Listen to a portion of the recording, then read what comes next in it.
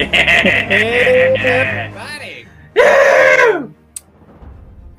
We've already got some disappointed folks. Not hockey right now, but oh man, coming up this weekend, we've got some fun news to talk about. But tonight, we are prepping up for all out AEW style. So maybe not hockey, but yeah, sorry, performance art. Yeah, there's still gonna be some teeth flying, some fists flying. You're gonna love it. Hi, everybody. Welcome. And then they disperse. All right, we'll quietly leave. Welcome to an all-out priming. Nia Jax, don't do it. Don't do it, Charlotte. Matt, this is a Charlotte slapping, kabam, a Lesnar returning, a Boogs cruising episode of the Brothers of Discussion. Matt, we're going to talk AEW's Go Home show, Go Home week. Before Punk's AEW wrestling debut this weekend. Matt, we're going to run through that whole all-out card. Some major NXT shakeups. Oh no. Not the shakeup you would pick. I don't think. It's a lot like when you get a Blizzard at Dairy Queen, and you could get a Reese's Cup, you could get a Butterfinger, and you go with Nerds. Oh no, not Nerds. Matt, we're going to talk the ascent of the most metal man in professional wrestling. We're going on a Boogs cruise, baby. All that and time allowing, maybe a little bit more. Matt, as always, it's a hot, spicy week of wrestling. How are things over there? What's going on? It's been rough. We're going through sleep regressions right now. We're trying to get rid of binkies, and it's late night. So we just got baby girl down. So it was getting pretty close. We were getting a little worried there that this was going to have to be pushed back. But it's all good. What about my man with the little piggy nose, Teddy? Teddy's great. He went right to sleep. He just had a rough day throughout the day. He cried all day because he couldn't poop. So that's a thing for anybody who's yet to be a parent. Maybe they've got one on the way. Some days your kid just cries all day because he can't get his poop out. And wife comes home. She holds him for maybe 15 minutes. He takes a massive dump in her arms. And man, you got to get a little tighter on your hugs, I think. Well, I got to say, I'm doing really good right now because our man Tristan got the package we sent him for being a good buddy, for being a good fan of the Brothers of Discussion. That's all you got to do. You got to be a good Tristan. You got to be we should make a video and show all the times that Tristan's given us great ideas for the show, and then say, don't be a so-and-so, be a Tristan. And Tristan, I'm so glad you got that package because I'm always holding my breath when we send that stuff out. It's like, please, God, make it, because I don't want it to look like we just said, hey, we're going to send you stuff, and then nothing ever comes. So I'm thrilled for that reason. But you don't want your gifts to be CM Punk. It was 7 years of maybe. Oh, maybe. And finally it did arrive. So we're glad that, Matt, just like CM Punk's return, our gifts actually make it.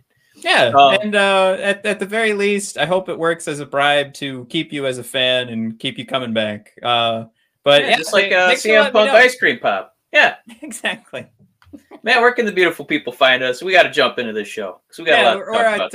We're at BOD Podcast for all the Twitter conversations. You'll find us going pretty hot this weekend for All Out. Of course, we're going to continue discussing that. I still haven't gotten my tweet out to say we're live right now, so hopefully we'll have a few more buddies join us in a minute. But it's brothers_of_discussion on Instagram. I just realized I've been looking at our Twitch page, which I'm trying to share on Twitter, instead of looking at the camera. So just staring at myself. That's what this show is all about, man. It's all giving Matt a podium to look at himself. Yeah. What else do we have? And we have our wonderful shop page where that's where we hooked Tristan up. I think I have a new photo. Yep, there it is. We do have a Red Wings rant stuff, but of course, as the Brothers of Discussion, you can get your logo wear. You can get your I listen to the Brothers of Discussion. We have our Sister of Discussion t-shirts, and of course, our hot tag. What would you call that? What what's that called? Section, hot tag shirts.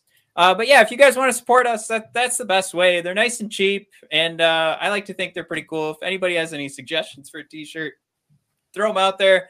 Try not to be too crude, because I think they get taken down from the site. So what? What do you mean? Have we had some taken down? We've had some vulgar suggestions, which I thought were hilarious. I just when I tried to make it into a t-shirt, I just looked at it and I said, I can't put this online. But yeah, that's all that needs to be said about that. The more I say, the worse it gets. So we'll leave it at that. And wow. Mike, let's jump into the show. What a bunch of intrigue. I know we want to talk. This is probably going to be an AEW heavy episode, but my God. Can we talk about there's actually something interesting on Raw?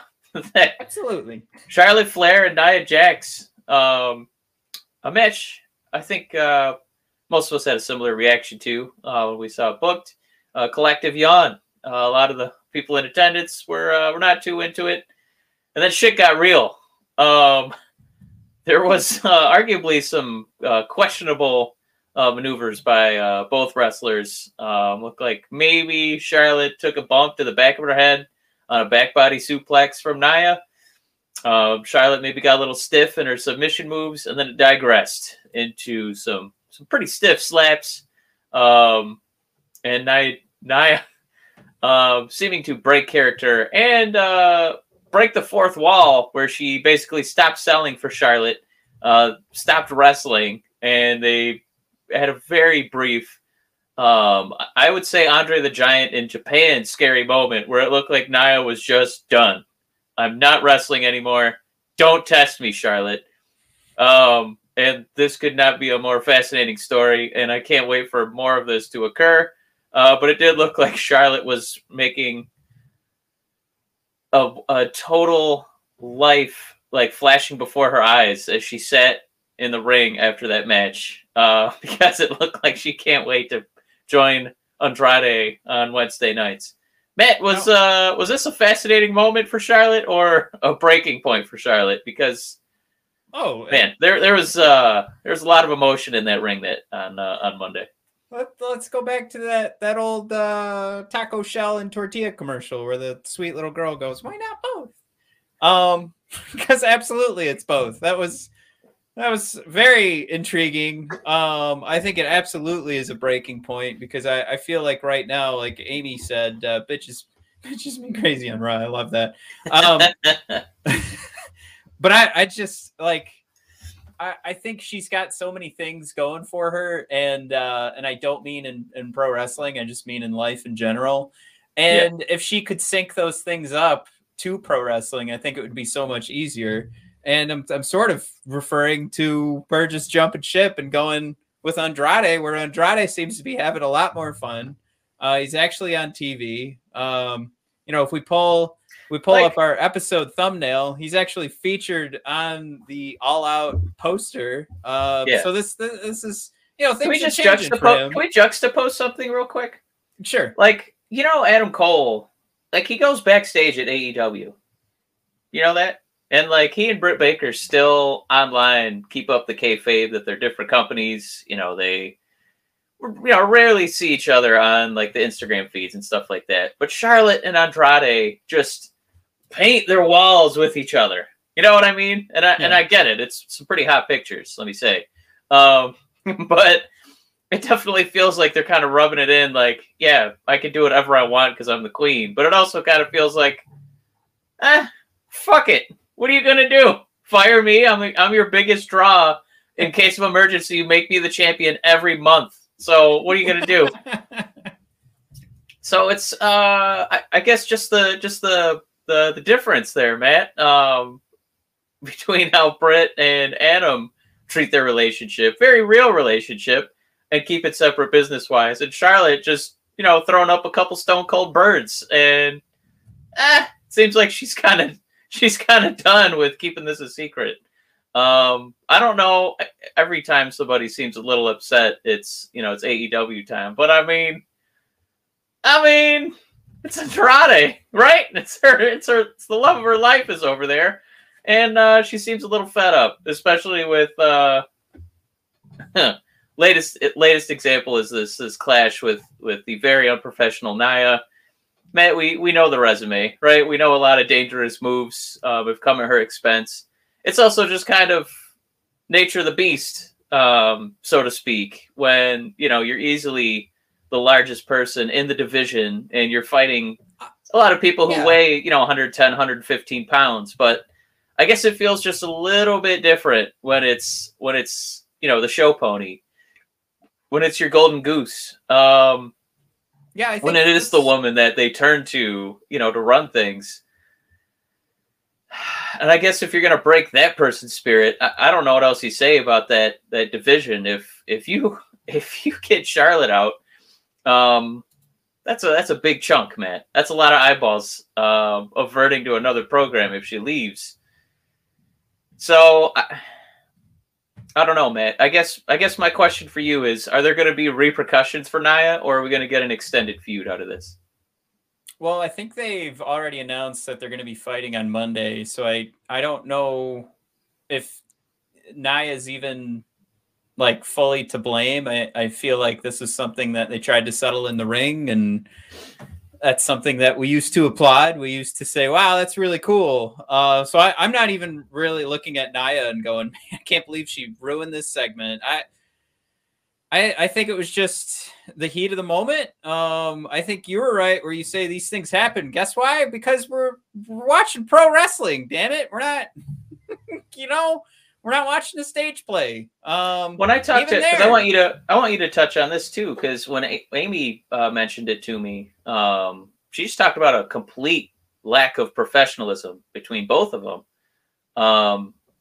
Because both of them kind of stopped wrestling.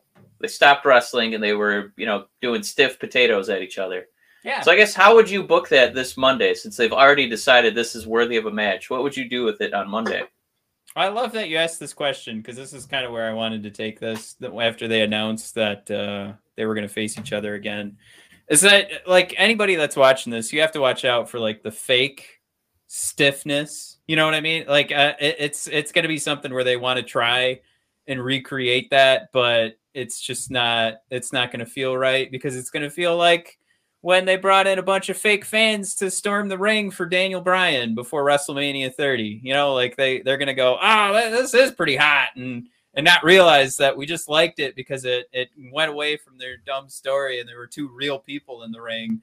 And instead, what they're going to do is try and take that realism, muddy it with their own garbage, instead of just going, you know what, we got to chalk this up and realize that the fans like this.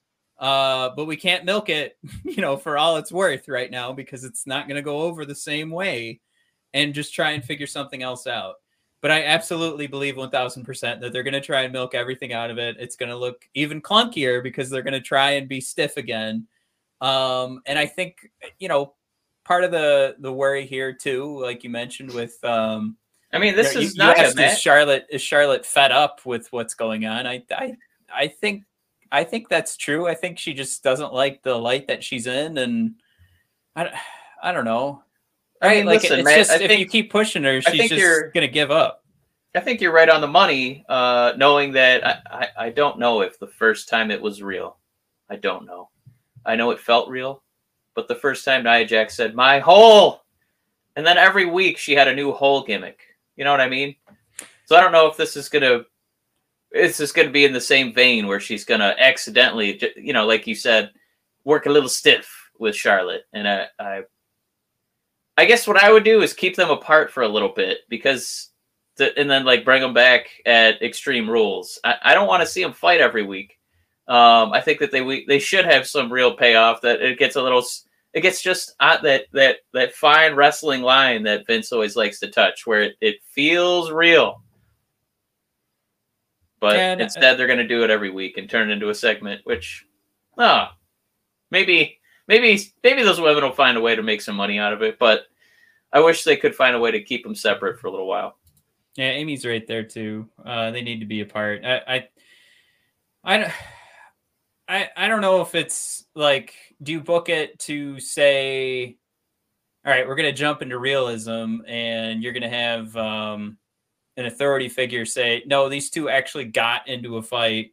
They need to be separated, and then have them, and this is all kayfabe, but they bump into each other while they're headed to the ring, and you get a shouting match that doesn't really end in anything or any fisticuffs, but you let that kind of build and build for maybe a couple of months. That wouldn't hurt. Let's get this sucker to Survivor Series. Let's do a real fight. We'll have Charlotte's team versus Nia Jax's team. And then you could build that into eventually some championship matches. I think there's a huge opportunity there. But like we just said, it's not going to happen. They're going to book the hell out of this thing, overbook it, overproduce it, ruin it. It won't be fun. We won't even want to go back and watch the stiff punches. Or the only time we'll go back and watch it is when Charlotte actually leaves. Mike? Yeah. Man, let's talk about something we are excited about. Yeah. God bless Dolph Ziggler. Matt, I'm going to give him a lot of credit here because he doesn't get enough. Yeah. And people give him grief. Why are you winning titles? Why are you at the top of the company? And he usually brushes it off when people ask him that on social media. And Matt, he has such a goddamn important job, and it's getting over the young guys, the fresh faces, the guys we don't know anything about. Absolutely, the young bucks, if you will. Man, Dolph Ziggler is getting over our hero, our metal god, ascended from the heavens, blessed by, I imagine, Dio and Lemmy himself, Matt Boogs. Eric Bugenhagen, Eric Boogs, Rick Boogs. Matt, he goes by many names, but he is going to be running SmackDown. I can't believe this is happening. I can't believe that it's not more of a slow burn with this guy. We put a guitar in his hands, and now he's in a singlet that is airbrushed to look like he's wearing overalls, which I don't know whose idea that was, but somehow it's working. And Matt, the crowd is getting into his announcement. They're finishing Rick Boogs for him. Mm-hmm. They're doing the Shinsuke Nakamura. Matt, it's working. Do we have Matt? Is one of the number one reasons for this after Boogs now has won tag team matches and he won his first singles match in a singlet against Dolph Ziggler. Matt, how much credit do you give Mr. Ziggler for helping Boogs? Well, how much credit did we dole out when Rusev Day was created and we all were in love with that and singing along and having fun?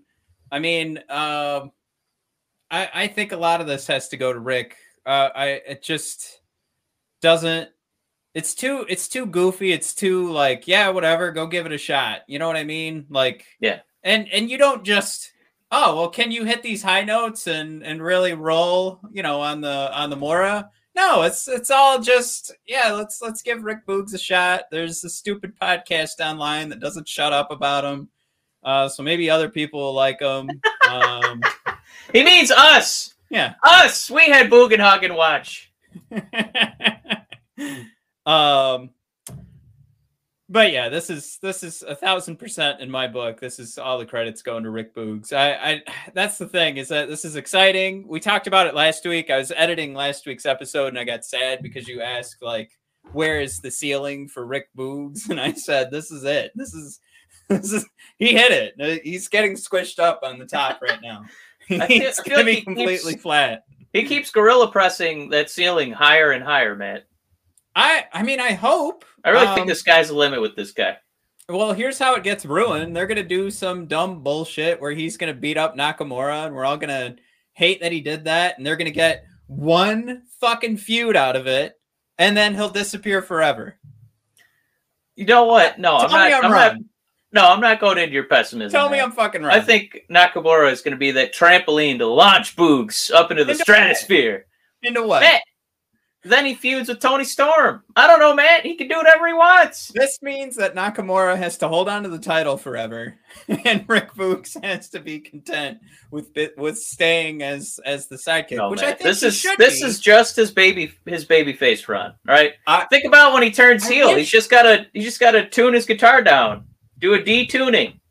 Just prepare yourself, Mike. I know it hurts to hear. No. I am doling out the truth. I'm also, right now. Friend of the show does not agree with you. Yeah, you tell him, Clegane. You tell him. Good boy. Now I got to tell YouTube there's kids in the video. You're showing off your kid. I'm just so happy for Boogs. They treat him. They book him like a powerhouse, and Dolph is helping out with that gorilla press, making it look like $1 billion. And all he's doing is throwing out pump handle after pump handle slam. He gets to use some mat wrestling. He gets to show off his charisma. He's hopping around the ring. He's head banging around the ring. I don't know. I mean, we saw how far Otis went. He won a freaking Money in the Bank. Matt, here's my hot tag question of the day. Yeah. Oh, right. Do I get a graphic for that? Give me a graphic. You want a graphic? You want a graphic? You want the best? You got the best.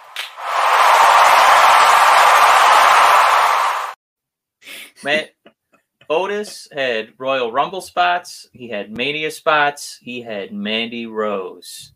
Matt, does Boogs eclipse that highlight?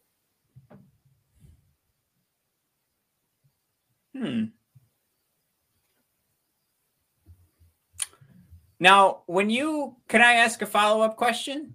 Because when you ask, does he eclipse that? Does that mean so you're saying the ride's over for Otis, even though he's still kind of got a storyline? So I just need Boogs to eventually be better than what Otis is doing right now. I feel like Otis actually had people behind him. Like, they were excited for that storyline. And obviously you want to give, Mandy a bunch of credit for that. But it takes two to tango. And I think people rooted for that underdog. I think he got genuine, excitement behind him. His spots are memorable. Even if, we did cringe a little bit when he was the chosen one for the Money in the Bank contract, but it was still like a memorable, fun thing, storyline to watch evolve every week as he, broke away from stakes and weights and kind of became his own dude. And he was counted on for a lot of comedy segments. I don't know if Boogs is going to exclusively be comedy, but do you think that we're going to have, is he going to be that memorable dude that we could think about, in years to come? Well, didn't we see it today then? You mentioned the gorilla press, the whole reason we're doing this segment. So he showed off, some versatility, right? He's owning who they want this character to be. And I think right now we get to see that there's potential for him to do a lot more than this. There's at least some strength there, and you need charisma to actually get onto TV. I think there's some level of that. And then there's so many guys there that are athletic, and then they never get the TV time that Boogs is getting. Boogs got an entertainment segment on SummerSlam where it was just straight up, you're going to go out there and just be Rick Boogs. We don't even need you to wrestle. And that filled up 5 minutes of SummerSlam airtime. So today, to see him pull off a feat of strength, and I think if we had to pick, Mike, not that we're trying to over sexualize what's going on, but oh boy, you're bringing up Val Venis. I don't want to talk. I don't want to talk. I don't really want to look at Otis that much. So this, you talk about trying to sell a professional wrestler. How about this? Let's make this a little bit easier. Is he going to have a higher peak than Elias? Oh man. I think that's a easy yes. Elias got to the point of we would have believed a main event feud, I would say. I think he got that high. He didn't get that main event feud.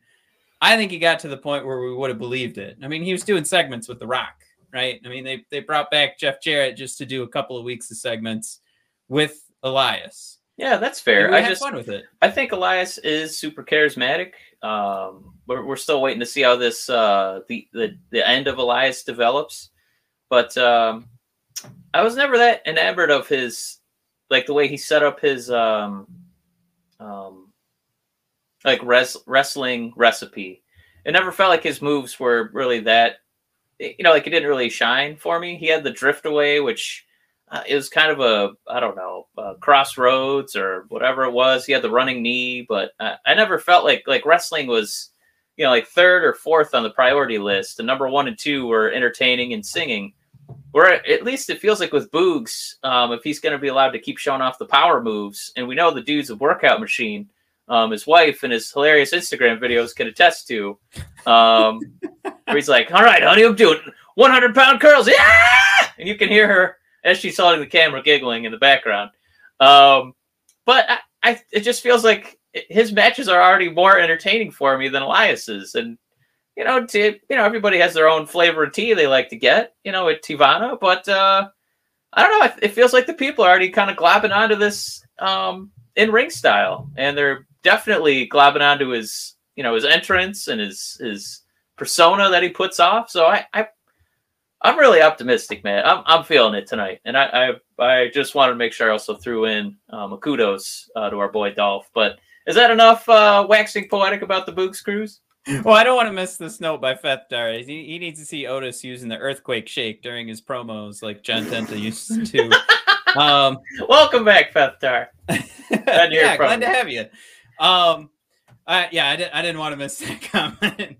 I am worried, the Otis is slowly disappearing. But, we talk about casting all the time. I would just throw out there, you were comparing, those 3 guys. And I think at one point or another, they were like on the top of our radar of like entertaining guys who show up to do an entertaining promo first. And then the wrestling was kind of secondary. But the casting for Elias was good, but there isn't a lot of room for that character to really blow our socks off. He can't get as excited as Rick Boogs can. So you immediately right there have a guy who's cast perfectly, but he's also a cheerleader. I'm not demeaning his character in any way. He absolutely is doing the cheerleader job for Nakamura out there. He's just doing it in a real badass kind of way. So his whole character is getting the crowd riled up. So I think if anything, I guess I brought up casting because all 3 of those guys are perfectly cast in the role they're in, but there's only one that is, I guess, can break the limitations of trying to fit into that character. And it's because Boogs can just continue to be himself, but just half the character is him getting the crowd excited. So he gets to cheat that way, where Elias was about being dismissive and pushing everyone away. So it was pretty hard to get the crowd excited. So I think there's also that element is going to help Rick Boogs in the long run, where if he's going to be rah-rah, it's not anything where we have to point and say it's corny. It's already established that this is his character. So it's maybe going to be cheating, but I think in the long run it'll work for him. But yeah, you're right. We've been talking a little too long about. Well, just the last comment here on casting: Dozovich, 300 pounds, 5'10". Elias, 6 foot, about 220, and Bugenhagen looks like he's 6'1", about 234. So we know that Vince is trying to, and this is probably going to segue into our next slot here, is, shape and size of who they want to cast on their shows.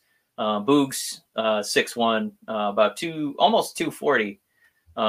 Definitely the shape that they're looking for. Maybe a little bit taller, but once you're above 6 foot, that's when Vince's eyes start to, get that little glisten in them. But Matt, we got a little NXT shakeup here. You want to break that down for us real quick? Yeah, and just before we do, last point goes to Fethar again. We're going to definitely end the segment now, but it is interesting, the point he made. Pandemic killed Elias because he needs that audience. It's interesting that they made the decision right when the audience came back to have him bury the axe. I think part of it was because of Rick Boogs, but, what's he supposed to do now? All right, but yeah, to move on, let's talk Bruce Pritchard and Vince McMahon taking over NXT. At least what's been reported is all major decisions. So daily, they said, day-to-day still goes to Shawn Michaels and Triple H. It just kind of sounds like they're in trouble. You know what I mean? Like, no, you guys are keeping your day-to-day job. You're still going to see everybody. I'm not doing any of that grunt work. But if you have a huge major decision that you need to make for one of these guys getting pushed or winning a championship or one of your shows, ending a certain way, that's got to go through the head honcho. I think there's a couple ways to look at this. I think this has happened to me at my jobs, and ultimately what's happened is it just made me work a little bit harder to make sure that I wasn't hearing from my boss that things needed to be changed. So I'm not saying Triple H isn't working hard. I think I have always worked hard, but then I put in that extra time to make sure I wasn't hearing like, well, this thing you just worked on for a full week, that's all garbage. You should have come to the table with something better. This is what we're going to do. And I think ultimately that's what this looks like to me. I don't know if we need to be too worried. Only because I guess we'll know quickly, right? We'll know once everything gets rolling and Ciampa becomes an escort for I mean, it's hard to everybody's just going to be an escort for Walter in a couple of weeks. He's just going to have 14 little 5'8" guys walking him to the ring, and he's going to pat them all on the head as he walks in. Vince is going to go, "That's my man." Yeah, he's going to have a lot of valets. It's going to start to look like that, the coattails of Money Mayweather here in a minute. But it's just weird that they are floating this out there because the only way it's going to get rumored is if the WWE is putting the news out. So obviously what they're trying to say is that, hey, if NXT has not been tickling your fancy starting September 14th, now we're going to have Daddy home. Not the Ciampa Daddy. We're probably sending him away. Big Daddy's coming in. And we're going to change the way that the NXT broadcast is done. So this is kind of like for me when they bring in a new general manager and, if things suck, well, we'll change the general manager. So I think for them to say that, Vince is going to start curating NXT again in some way, maybe it's going to be a little bit of a departure from relying on the work rate guys and more on being this might be the starting point of where they think they're going to have that, magical run where, Batista, Cena, and Orton-sized humans are, going from green to yellow bananas in the ring. And they get away from the guys who are, indie darlings or guys who are, 5'10", $180, 205 live weights. I guess I'm interested to see who they put on that show. Matt, as far as who's currently on the NXT roster, this definitely feels like goodbye to Adam Cole with Vince taking over NXT. Because he's not the largest dude of all time. That's not really his role. Is there anybody on that current NXT men's roster that you think is going to make this cut, like the Vince cut? Well, again, I still, we don't know that that's happening because they just if it is happening, I mean, they're rolling into it with Ciampa going over Ridge Holland. Then that would be the name that I would go, yep, that's the guy that needs to start eating up victories because he's going to be taken over. You got to think, I mean, he's not the biggest guy, but he's definitely ripped. And, more so than like an Adam Cole, but LA Knight definitely stands out to me.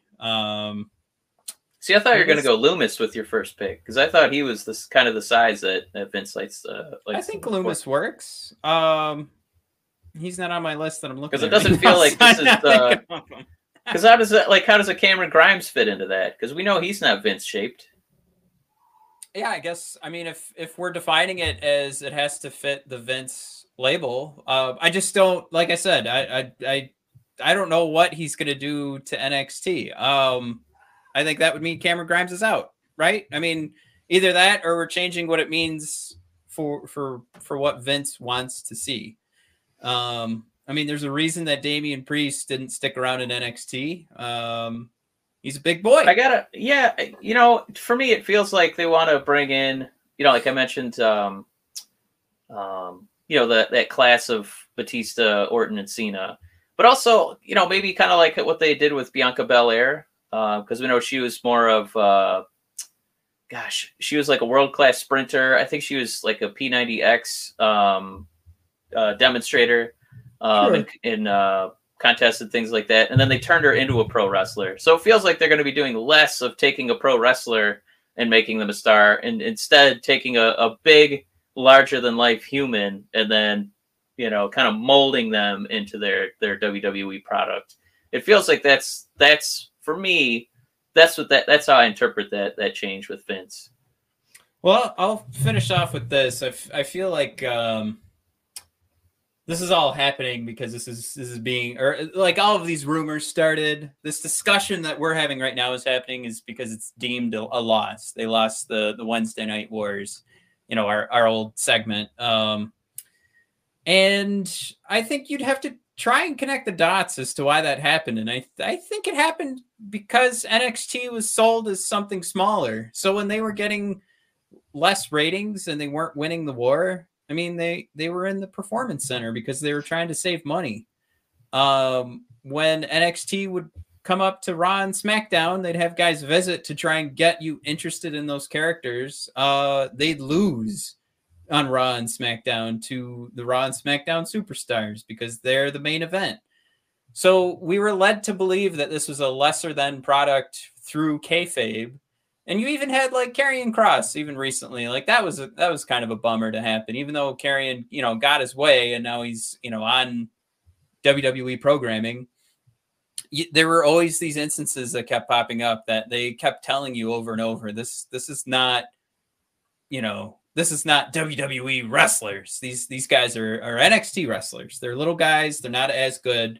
And that's what they did and told you. And I think that is why ultimately NXT failed. I think they had some huge opportunities to have them probably move along with Raw and SmackDown and do some live shows with a bigger audience. And I think they had an opportunity to sell them when they were going up against each other for Survivor Series. And I think those were marketing opportunities that Vince couldn't get past, what his idea of the stronger pro wrestler should be.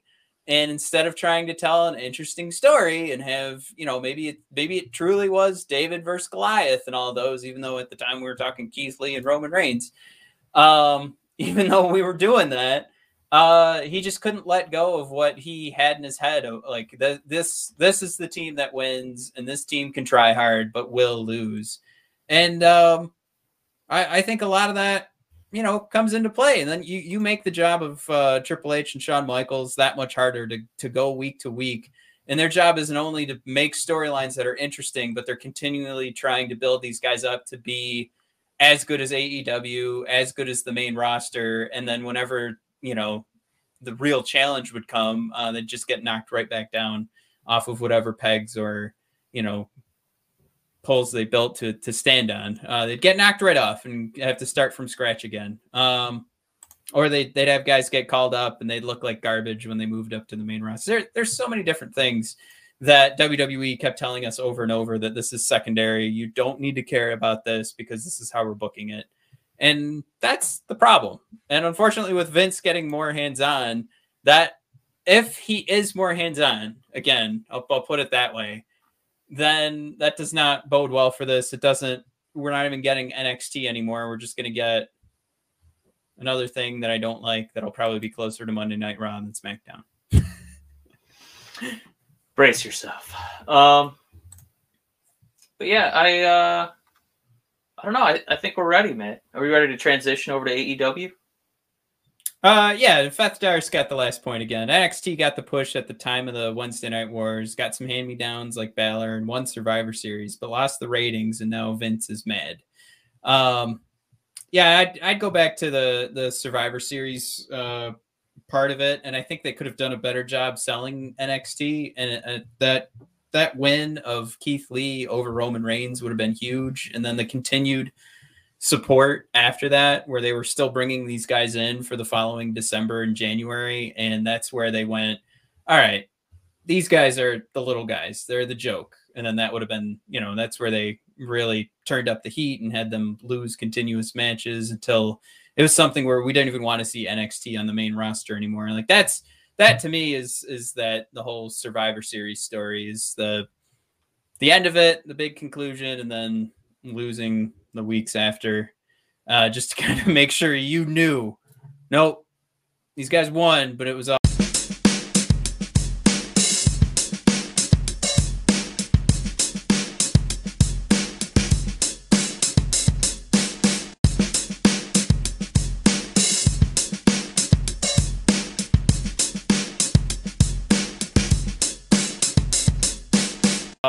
You know, they got lucky one night. Definitively, it's over. Right.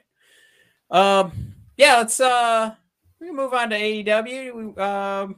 Actually, let's do it this way.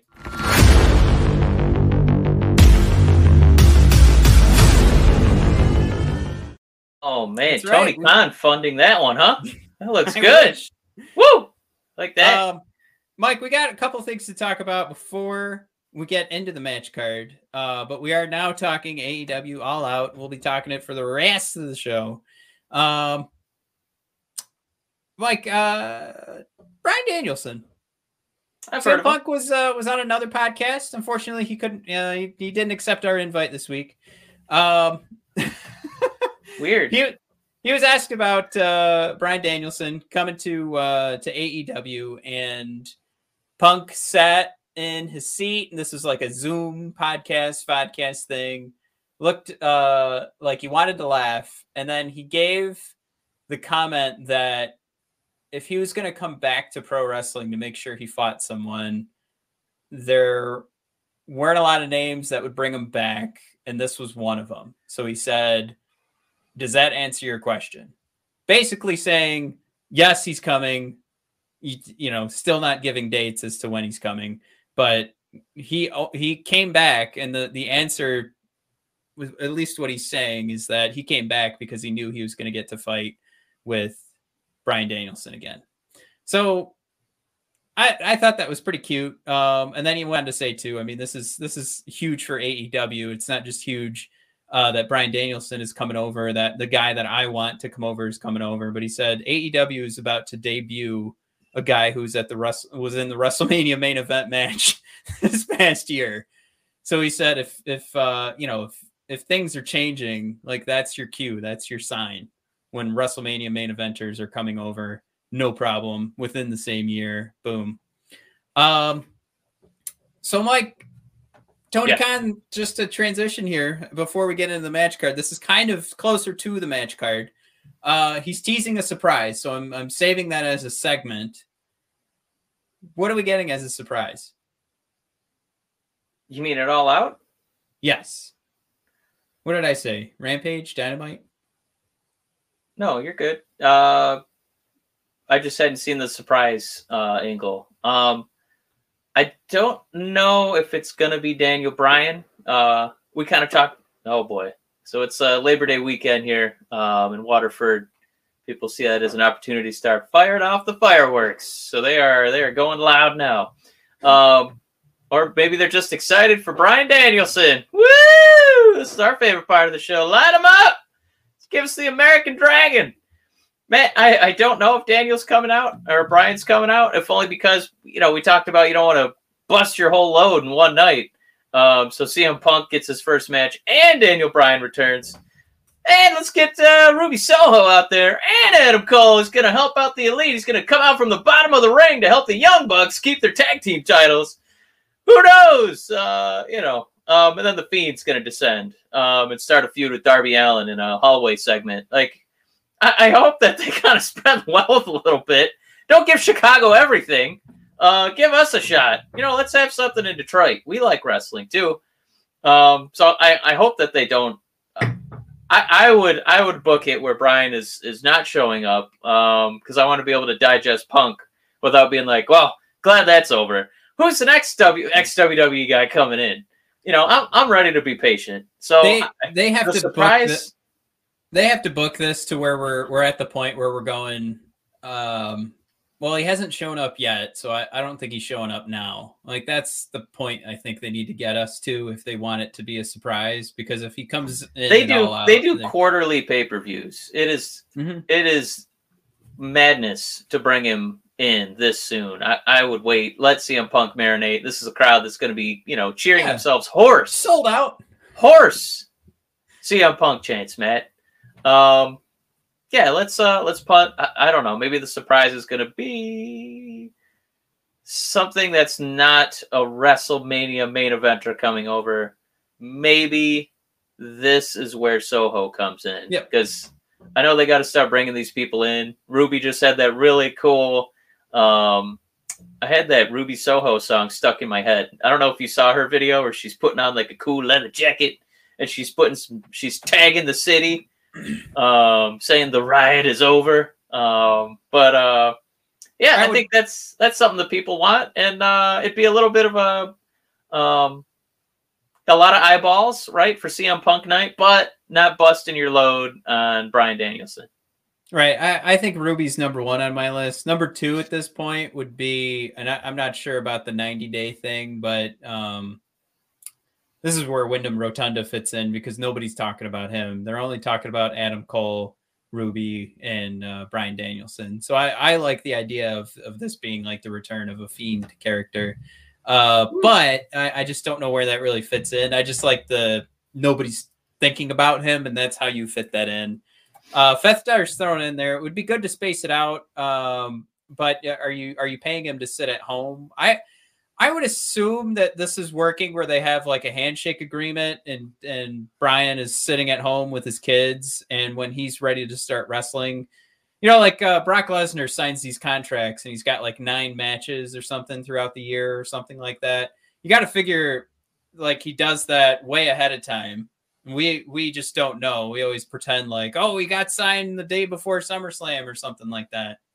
But they're getting paid for those. They're actually performing at the show is my assumption. Does that sound about right, Mike? Only because we used to always hear CM Punk talk about like getting paid for WrestleMania and it depended on the buys.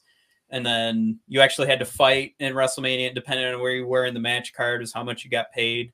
So I always assumed that once you started fighting, started wrestling, started performing, that's when you would get that money. So I think it is your first point. Absolutely. I think we're all in agreement. We want to space it out. And I do think that they only get paid after they've actually performed. I would say to that point, the only way I'd see Bryan debuting is if, and we're having this CM Punk love fest where he wins his first match and we're just CM punking. And then Bryan, who is so good, shockingly, for how much we love him at being a heel, for him to come out and squash all that noise, by like steel chairing CM Punk into oblivion, into a bloody heap. That would be the only scenario where I see Bryan debuting, because if he comes out heel and just squashes our hopes and dreams, for the good of the story, of course. Right. So I guess just to wrap that up, God, I think I just do want CM Punk to end the night. I think I want Darby and Punk to be the main event, but I know if CM Punk has a word, if he has a say, I think he's going to actually say, don't make me the main event, make the championship the main event. But yeah, who knows? All right. Mike, quick question. Is there room for Malachi Black in fucking All Out pay-per-view? You just mentioned 4 pay-per-views a year and there's no Malachi Black. He's got to wait till Dynamite to well, it's not a scenario he's unused to as a That's what I was thinking. Very recent WWE employee. I gotta get the fuck out of here. Man, You're a Dynamite star. Somehow we found a way to omit Malachi from a pay-per-view card, but include not only 69-year-old Paul White, but also 75-year-old QT Marshall, who nobody wants to see on a pay-per-view card. So I'm so sorry, Malachi. We love you. I don't know what else you got to do to get on the card, but it apparently wasn't enough. We couldn't even get you on the pre-show. I'm so sorry, man. But man, let's maybe get into this card. And if we're gonna, man, hot tag. Oh, I'm pulling up another thing. Oh, Jesus, man. What are you pulling up over there? Background. What are you pulling up over there? First, just looking at porn. You'll see. It's porn. Matt, what's your hot tag? Give me a match for Malachi that should have been on this card that isn't. Oh, I mean, you can take that Dynamite match and throw it on there. Boom. We booked it. Come on, Tony. Come on. All right. How do we want to do this AEW All Out card? I think we'll start with the Casino Battle Royale. Let's just like run through what all the matches are, and then I want you to start with the match you're most excited about. Here we go. We got a 21-woman Casino Battle Royale. That's going to be in the pre-show, which stinks because I actually really like Battle Royales, even though some people don't. Matt, we got Paul White versus QT Marshall. Jon Moxley versus Kojima. That's going to be pretty fun. Matt, an AEW TNT Championship match. Miro defending against Eddie Kingston. Matt, just a good old-fashioned, I won't call it a hoss fight because they're both just a shade under, well, maybe Andrade's about 220. Pac versus Andrade. Matt, we got an AEW Tag Team Championship match in a steel cage, no less. The Bucks defending against the Lucha. No, not like them. Matt, Zero Miedo. Lucha Bros. An AEW Women's Tag Team. AEW Women's Championship match. The Doctor, Britt Baker, DMD against Statlander from Another Planet. Matt, maybe the end of Chris Jericho as we know it. He might just stick to the commentary table. Bleacher Report coming out with the article today. Why is Chris Jericho going back to the WWE? Oh my God. That's a Bleacher Report. Yep, we need to cancel that website. There we go. Jericho versus MJF. Matt, Kenny Omega going against Christian Cage. The rematch everybody's been fighting for. Except for the Brothers of Discussion. And then Matt, in his return to a wrestling ring. Matt, we were there at his final match in WWE at that famed Royal Rumble in 2013 when that jerk mayor of Tennessee, I can't remember if it's Knoxville or not, came clambering over the wall, eliminated CM Punk from the Royal Rumble. Matt, Punk is back to avenge that. He's going against another scary guy who uses face paint and masks, and Darby Allin. Matt, which of these matches are you most excited for? I mean, I'm going to not say CM Punk and Darby Allin. You can say CM Punk. You can pick whatever you want, buddy. That, just not Paul White versus QT, please. When I built out the notes for this and was going through the card, I think I'm most excited for Chris Jericho and MJF. I think that one, like they're doing something here at the end of this card, the second half of this card, where everything is interesting. And I think the first half of the card that we went through, I think we'll get some good wrestling. I think we'll get some good entertainment. But it's the second half of this card is just a fucking banger.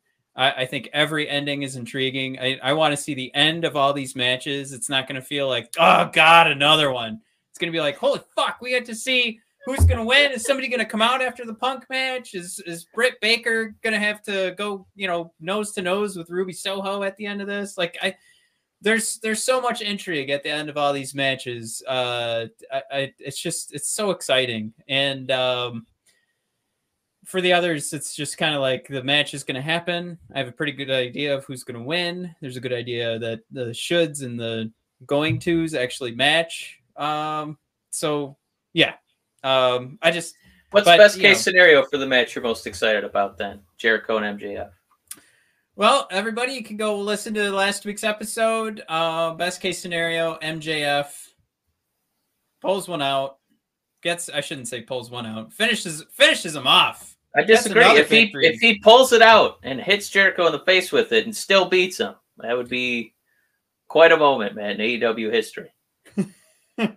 But yeah, I think that's ultimately what we want, right? We don't want to see the end of Chris Jericho, but I think the more chaotic and better story is MJF kicks Chris Jericho to the curb.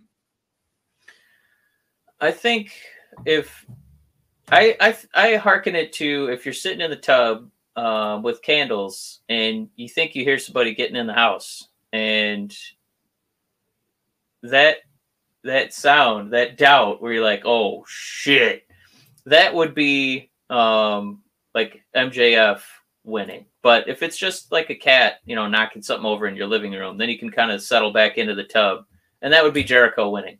So I think for that panic where you're leaping out of the tub going, oh my God, and telling everybody, that would be MJF.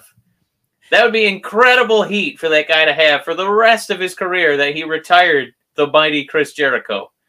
I think that if they let Jericho even this out, that is just a huge missed opportunity. Like, give MJF that jewel, in his wrestling crown, where he retired Jericho. That would be something that he could brag about forever.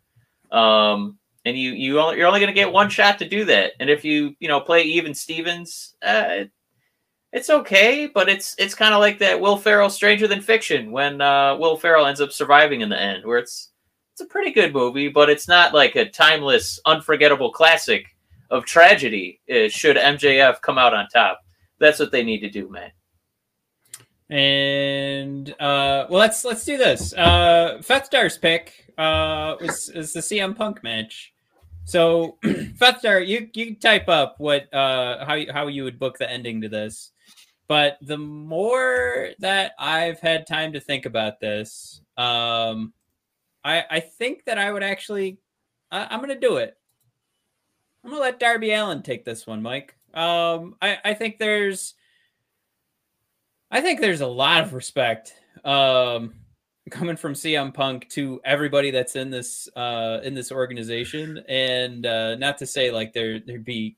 I mean, are there a lot of guys that come, go from business to business and pro wrestling and just kind of take a dump on everybody? No, but I think he actually wants to come into this business, and he knows what it takes for them to grow. And I don't think he's thinking CM Punk needs to come in and get a victory, because I've proved that I am a ticket. I prove that I can do, get this crowd. I can get the world to go insane just from hearing my entrance theme. And I think what would be the best way to serve the rest of this roster is not necessarily for him to continuously lay down for everybody, but right off the bat, I think it would be okay if we had CM Punk go down to Darby Allin, and I think the crowd would absolutely eat it up. I think we have a very smart crowd that would understand what was going on, and I think if they started to sell that Darby was like scratching and crawling back into the match and building some momentum to get the win over fucking CM Punk, I think they would go ape. It would be like Jungle Boy winning that Battle Royale a couple of months ago over Christian. That would be, that's the way to book that match, is to have him scratch and crawl, or claw his way to victory. Mike, who you got? I think that might have been pitched in the writer's room, but absolutely not. This is in Chicago. This is Punk's first match. He's absolutely going over in this one. You are right. This is a smart crowd. This is a Chicago crowd. This is a crowd that bleeds wrestling. I'm pretty sure that's where Pro Wrestling Tees is headquartered, by the way.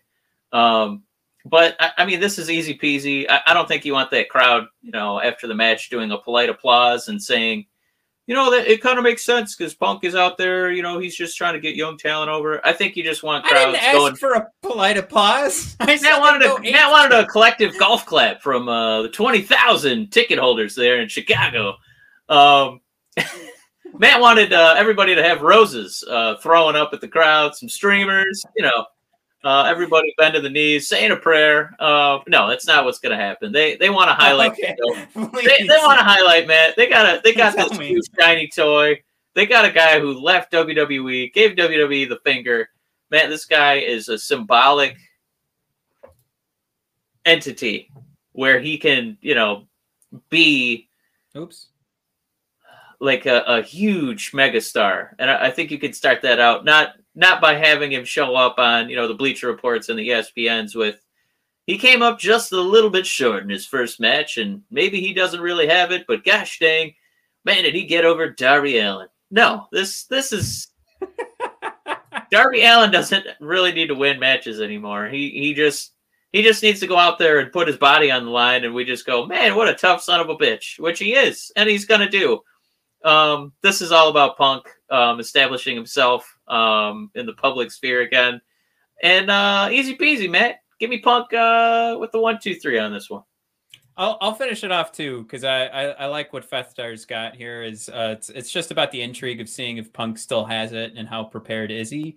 So the idea I'd kind of jump on top of that and kind of continue like I guess a different version of fantasy booking this, not necessarily my fantasy, but just if this isn't the end of the night, if this is in the middle of the night, and the intrigue really is just seeing CM Punk. I think we're all on board with Darby. So I think there's a good shot that this gets some 50-50 booking mixed in. Nobody really loses. CM Punk comes close or Darby comes close and somebody interferes with the match. Maybe that's where there's a new person coming into play. But maybe it's just about booking the continued storyline for Punk and Darby, and that's more important than having one of them lose this match. And maybe not continued stories for them separately. So somebody's going to interfere and, start a new feud with one of the two. I can imagine that could be the more important thing is they're taking a look like, yes, CM Punk just needs to go out there, boom, mission accomplished. Yeah. And then part 2 is figuring out what we're going to do with CM Punk after that, which you could figure out on Dynamite or Rampage. But, the idea here is everybody's watching All Out. And they're going to need some reasons to continue to watch AEW. Yeah. So let's give them some good reasons. Yeah, I think that point just talked me out of Bryan debuting, because if ultimately, Punk still has to win, this is Chicago, this is his first match, we have to see if he still got it. A lot of pressure on AEW to sign this guy and not feel like, oh, fuck, what did we do? We gave him, how much money over how many years? Oh, no! But if we're also going to say, all right, Darby Allin is, one of the young faces, I don't think that you're telling that story of Darby Allin being one of the young faces if he loses to Punk and then we immediately have Bryan Danielson come out. So I think I'm going to say right here, right now, no, there's no Bryan interfering in this. You can't give all those people the right rub if you keep throwing in new faces. No, this is going to be Darby looking tough in defeat, and this is going to be Punk getting started with a victory. So, Mike, do you want to? You've got. Can I say the match that I'm bummed about, and I shouldn't be because I really love these two performers, is Britt Baker versus Chris Statlander. When we look at the top of the card, and by top I mean matches we're most excited about. Punk and Darby in just a couple of weeks have sold something intriguing. I mean, obviously CM Punk, his return, but Darby too, being in that high pressure, high stakes bout where you got to be there to kind of carry Punk, but you also got to be there to kind of represent AEW's young talent, right? Yeah. That it's not just going to be a guy who stands by the wayside as ex-WWE guys get, more television time. It's a lot of pressure on Darby. We talked about Jericho and MJF. This is just a feud, no gold on the line. It's just a story between two guys with a personality clash. But the Baker and Statlander, they do this to the women every time. There's no storyline here. This is just, Statlander kind of sort of made her way up the rankings. She won 3 matches on Dynamite in the past couple months. So now it's her turn for musical chairs. And it's such a bummer because I really love Statlander. She's, got a lot of personality. I think people look forward to her boop, or at least I do. And I'm going to speak for everyone else. We look forward to the boop. She's really physically talented. Love her look. and we know how good Baker is. She's arguably the best female wrestler in the world, and it's just kind of a bummer that they didn't like let these women kind of bump into each other a couple times and grow some animosity between each other. This is a gentlewoman's contest, and it's like the worst way to book a championship match. I guess it ruins it only because it's fun. I'm gonna bring up why I was excited for this match, but ruins it because we know how this is gonna end. But that's where I think there is still intrigue in this, because we are so sure that Britt Baker's coming out of this, that they're gonna take that statement she made on Dynamite about the new free agent signing, and they're gonna spin that on her, and that's where Ruby makes her debut. So I think that's where I'm still excited for this, and I can't wait for the end of this match, is what I said earlier. I didn't necessarily, I think it'll be a good wrestling match, because you've probably got Statlander was my favorite once AEW started. So to me, I think you've got the two best women right now that can go for this company. I just, like you said, the actual intrigue of who's going to walk away with the title is gone. But if you want to consider this a segment, you want to say like the booking of this segment, or however you want to describe how pro wrestling works for an actual show to go start to finish. There's a lot of potential here for that surprise that Tony Khan's teasing to happen at this moment.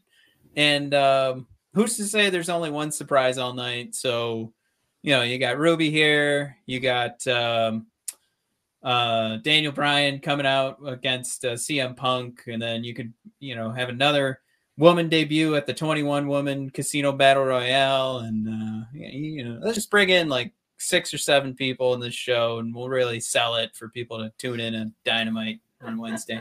But yeah, that's where my head's at. I think this is the ending to this is so it's in stone that something interesting has to happen for us to go, all right, I want to see what happens next with Britt Baker. Yeah, I just wish that we were more excited for the match and not in the aftermath. I guess the match I'm probably goof. There's 3 that I'm kind of bummed about. This one I know it's still going to be a good wrestling match. Omega versus Christian Cage. That one just seems like the most foregone conclusion of all time. There's absolutely no way that Christian Cage is winning 2 championships from Kenny Omega, and Christian Cage being anointed as the Almighty, akin to Bobby Lashley running the company, running multiple companies at this point with Impact and AEW. So this for me is like the toughest match to really, conjure up the old wrestling juices for. So I think knowing that these two have already recently gone at it for a belt, and knowing that the outcome is pretty guaranteed. I mean, the gambling, I haven't looked up the gambling odds on this one, but I gotta think Christian is a massive underdog. I think that's the best case, Matt. The most intriguing discussion point for this is moving this match away from being the main event. I think Punk and Darby or Jericho and MJF are far more deserving than this rematch. They've done that a lot too. They've definitely handed over a lot of main events to Chris Jericho, even when he's not champion. So I think there's I think they know what they've got in CM Punk. I mean, it's been 7 years. I think that'll be the main event. But that doesn't mean that Adam Cole doesn't fit in at the the end of the match. We just gave all the rules as to why Ruby's going to debut at the end of the Britt Baker match. So this one's locked in. It's in stone. So of course, we got to get some Bullet Club fighting going, and guarantee Adam Cole's coming. All right. What am I looking up? I was looking up the All Out odds, but we've already settled on. We've already settled that Kenny's going over. Yeah. I'm still bringing it up. Who cares? I mean, there was roughly, let's just say this, Matt, there's like maybe 2 segments, like totaling like 7 minutes between Andrade and Pac interacting with each other. And they'd already turned it into a match that I want to see. So all they had to do was something along those lines for Statlander and Britt Baker to get me more excited for this clash. But like pivoting over to Pac and Andrade, those couple interactions got me excited to see them fight. We know Andrade is the big showman, the guy who likes, taking a little siesta between the ropes, versus Pac, the, pound for pound most violent man in the AEW employ. I'm really excited to see these two go at it. It's such a treat that they're going to get, a television showcase that they never would have got for their old employer. I'm a big mark for Pac, and I can't wait to see this one. And just so everybody knows, Kenny has the best odds of the entire night to win, to walk away with a victory. So there you go. Yeah, you maybe put $1, Christian, because you might win $1 million, but you're going to lose $1, just so you know. If you bet $1 on Christian, what do you win? You'll get $3.50. Okay. Yeah. But I think you only get 60 cents if Kenny wins. So you get, you get your dollar, but okay. Where are we at? We talked, we got some championship matches. We got Punk out of the way. We got Jericho out of the way. We've got the AEW Women's Championship discussed. Did we touch on the Tag Team Championship match? Take it away. I mean, this is going to be a great wrestling match, but to go back to how much story is mixed in here, I think there's a legacy between the Young Bucks and the Lucha Brothers. It just seems kind of weird that I don't know. I guess they can just figure this feud at any time, at any point. Can I say, AEW. I think you're right on the money with that, because the guy with the most heat, like crowd wise, would have been Jungle Boy. It's insane that, but man, if we're gonna do like a lottery draft of guys how are they not on the card? How is Malachi Black not on the card? And how is Jungle Boy not on the card? When Lucha Bros went over Jurassic Express, I was stunned, because I thought that would be easy money and an easy rooting interest for this crowd. It's not that people don't like Lucha Bros, but I mean, Jungle Boy is like white hot lightning right now. Like, people love that song. They love that entrance. The dude's just running on all cylinders right now. It's kind of madness to me to not see him on the card. Yeah. So I think that this match, there's just a little something missing, because I know, watching enough AEW, that we were this close to getting Jungle Boy in this match, and feels like a little blemish on the card, to be honest. Yeah, and I guess just to talk about the match itself, because I completely agree with everything you said. I mean, this is another instance where we're going to get good wrestling. I think the Young Bucks should go over, and we'll walk away and not be thrilled with it. I think the two of us, but I mean, we're about to see Ray Phoenix do some crazy shit off the top of a steel cage. So I mean, You're right. It's going to be entertaining, but whew, we all said Jungle Boy doing it, and I don't know. He's doing something right. You know what I mean? He's one of those young talents that we're excited about, and we're kind of getting the short end here. We don't get to see him. All right. So the last any last matches you want to touch on before we sail off? Moxley and Kojima, I think that's a match that's bigger for other folks. You and I don't have a lot of exposure or experience with Kojima. I'm sure it's going to be violent and exciting. The less said about Paul White versus QT, the better. The Casino Battle Royale, I'm excited to watch that, but if that's where they debut Soho,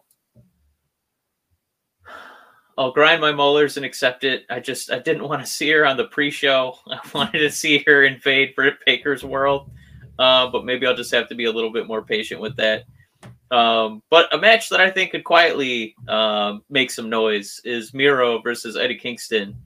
Miro's he's really finding his stride as this God's chosen wrestler, as he embraces his inner Christianity, and really makes it part of his heel character, which is hilarious to me in a way. Kingston also unshy about his religious affinity. He's usually got the cross on his neck. He comes out to a church organ. I'm pretty excited for this match too. And again, this is one that it had just a touch of interaction between the two. Yeah, the last couple of weeks. Yeah, and I think that was enough. And yeah, this match is going to get the crowd interested. Miro, he's doing justice with the TNT Championship in Kingston. I mean, the guy can do no wrong. So I'm really excited for this. Matt, I think before we pull away from this card, I got a hot tag. Just want to hear one answer from you and then one follow-up question. Are you ready? Yeah. All right, final prediction. What pulls the curtain and what closes the show? Pulls the curtain is going to be that steel cage match. I have no doubt in my mind. Closes the show. Like I said before, CM Punk, Darby Allin. I like it a lot. If I were booking the show, I would probably put Punk and Allin last. If you really want to make Darby go look like a superstar, absolutely put him in a main event with CM Punk. CM Punk's first match in 7 years, bud. That's you. You're going to be out there with all those eyeballs. And pulling the curtain as far as a fun match that I think the crowd would be really invested in and loud for. I think your cage match is great. I'm going to try not to be on the coattails of that one. So give me Miro and Eddie Kingston. If you want to go by like the Dynamite formula too, I wouldn't be surprised to see Moxley and Kojima open the show too. It seems like a good way to get people that are just tuning in to be like, holy shit, look at that. You get to see the party of, you're basically starting the show with a party of having Jon Moxley come to the ring. Fethdar's got MJF and Jericho ending the night. That's something to me too. I think there's a good space for that with this. If it does end the night, Jericho is losing that match and he's going away, right? Like if that ends the night and Jericho wins, I think they're missing like what would be the big moment. And I think the big moment would be saying goodbye to Jericho or celebrating with CM Punk. I think those are the two big moments, right? That you want to end the show. And the only other thing that would be bigger than those two is debuting someone else. So, we know Kenny Omega is going to win. I don't think there's going to be a huge celebration with the fans and Kenny Omega. So you have these different spaces where if these matches don't go the way that we think they're going to go, that's where I think you fit in whoever Tony Khan has up his sleeve as the big surprise, as he alluded to earlier this week, I think on Busted Open.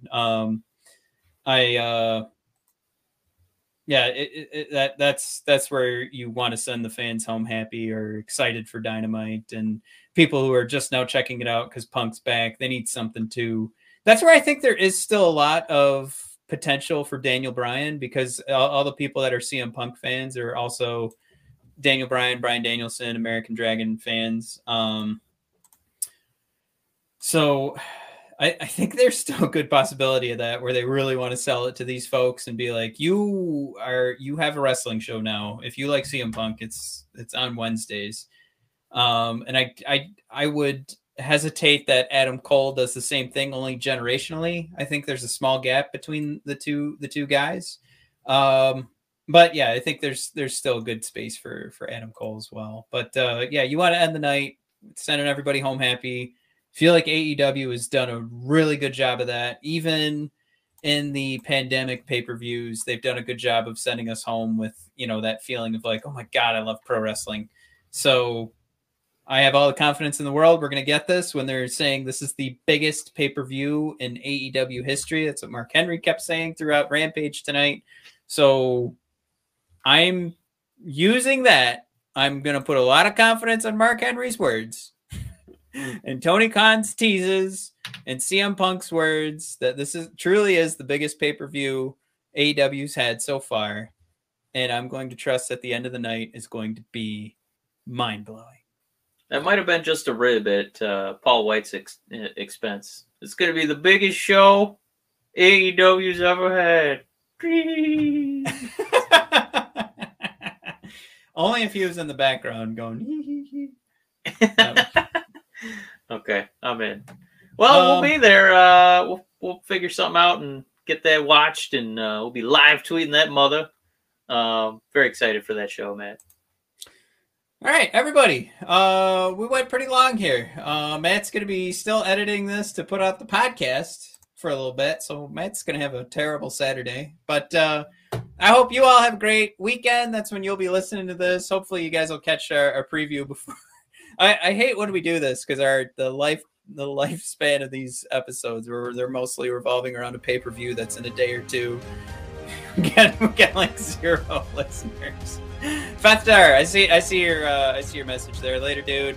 Amy, thank you so much. Everyone, have a nice night, and we'll see you guys next week.